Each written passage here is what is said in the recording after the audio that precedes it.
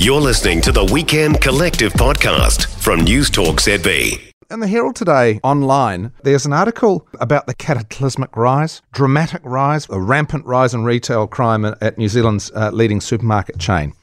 They've told the New Zealand Herald that they are enhancing their security in multiple ways. They're changing their store design. They're getting new staff radios, outsourcing specific team training for handling aggressive and threatening behaviour.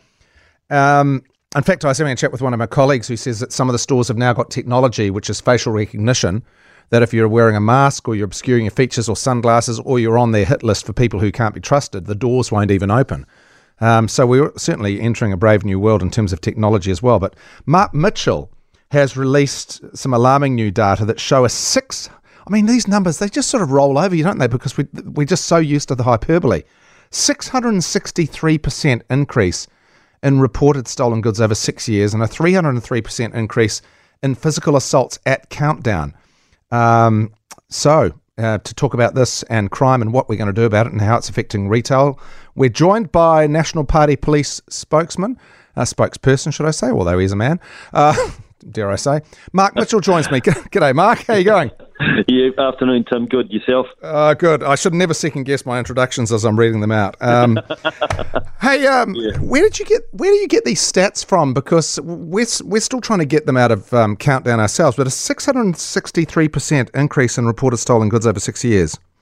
Yeah, so these stats are stats that have been collected by Countdown across various different platforms. Now you've got a RAW that sort of catches a lot of information and stats now for our retailers as well. I think that I think that the risk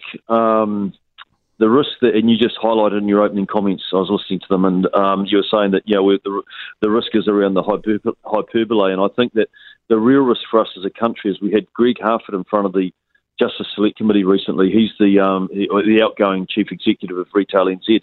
He was saying that their biggest concern with retailers is that this starts to become normalised, and people are desensitised to it. And I totally agree with them.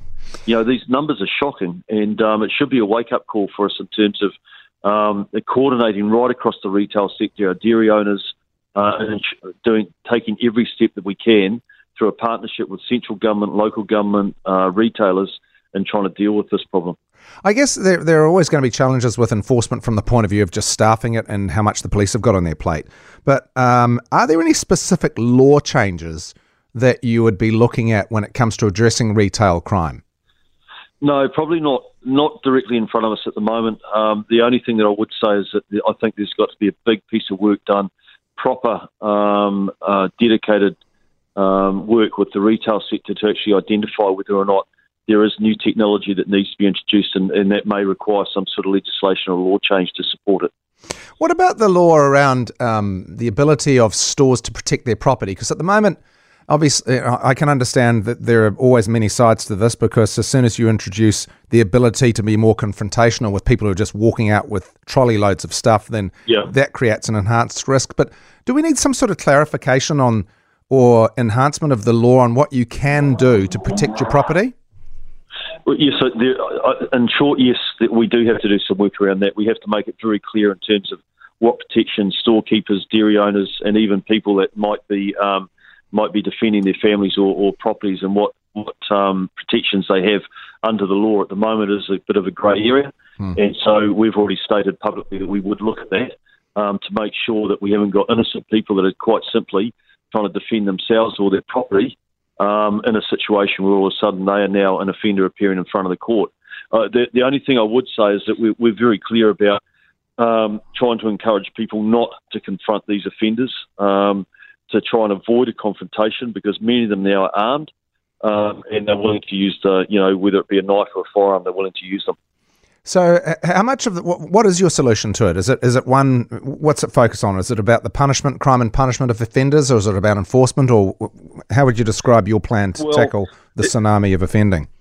Look, at a very high level, there's the two best deterrents that you can have in terms of stopping, whether it be violent crime or retail crime, there's two things.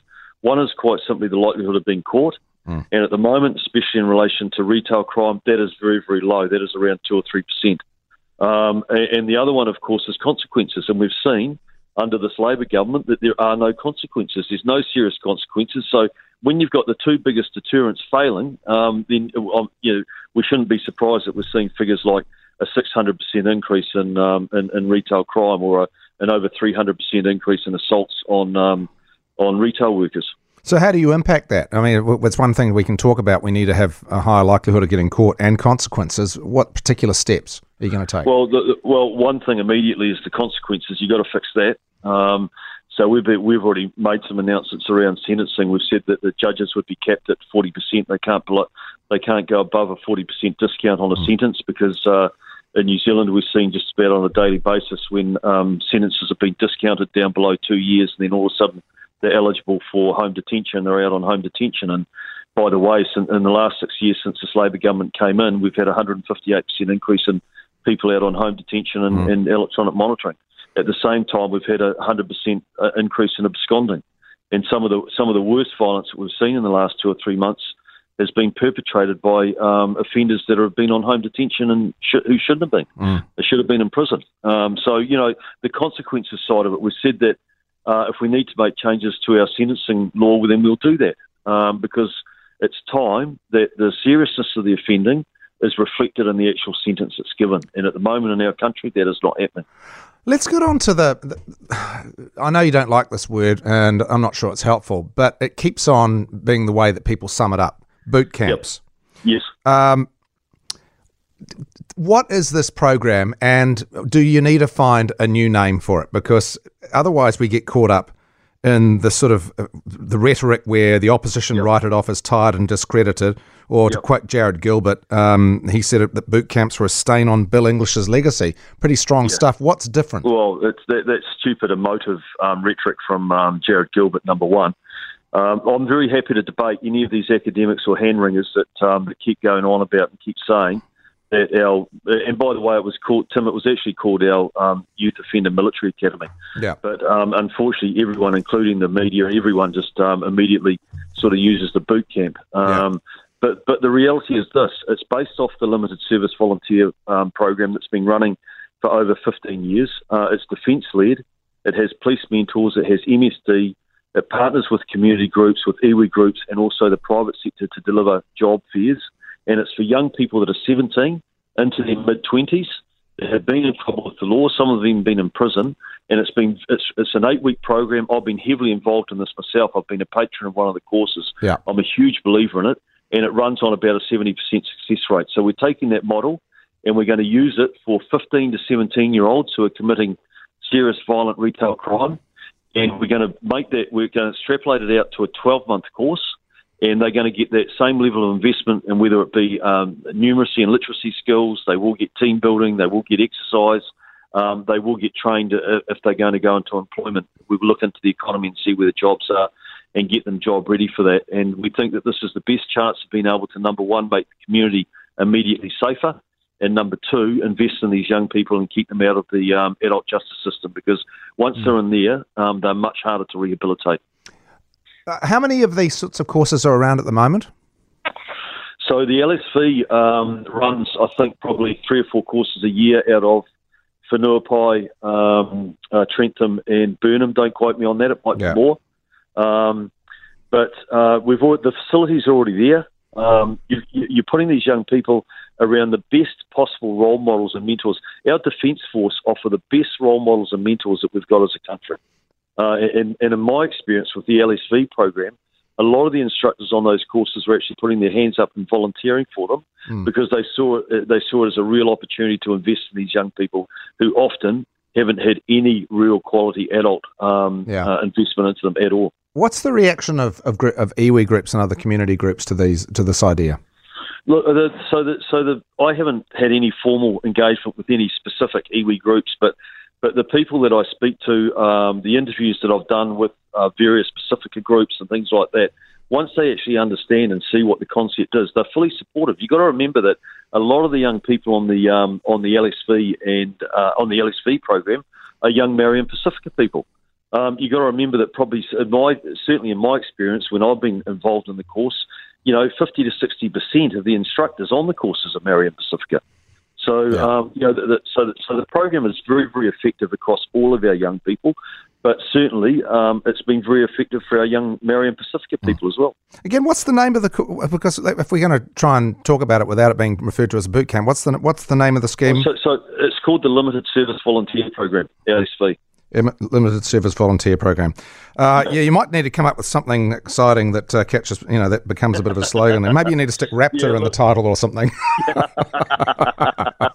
It catches the imagination. But look, at the end of the day, I've extended several invitations to people that come out and attack and criticise the policy to come with me and actually come and have a look at the LSV, and it'll turn them around. It'll change their minds without a doubt. But no, I completely take your point on the. But listen, the interesting thing about it, Tim, was that One News actually ran a poll about 6 weeks after we released the policy, and of course we'd been, you had the media attacking, you had Labor mocking and attacking it, and the Greens and all the rest of it. So they ran a poll to see what the general support was in the community. 61% of people supported the policy. Okay.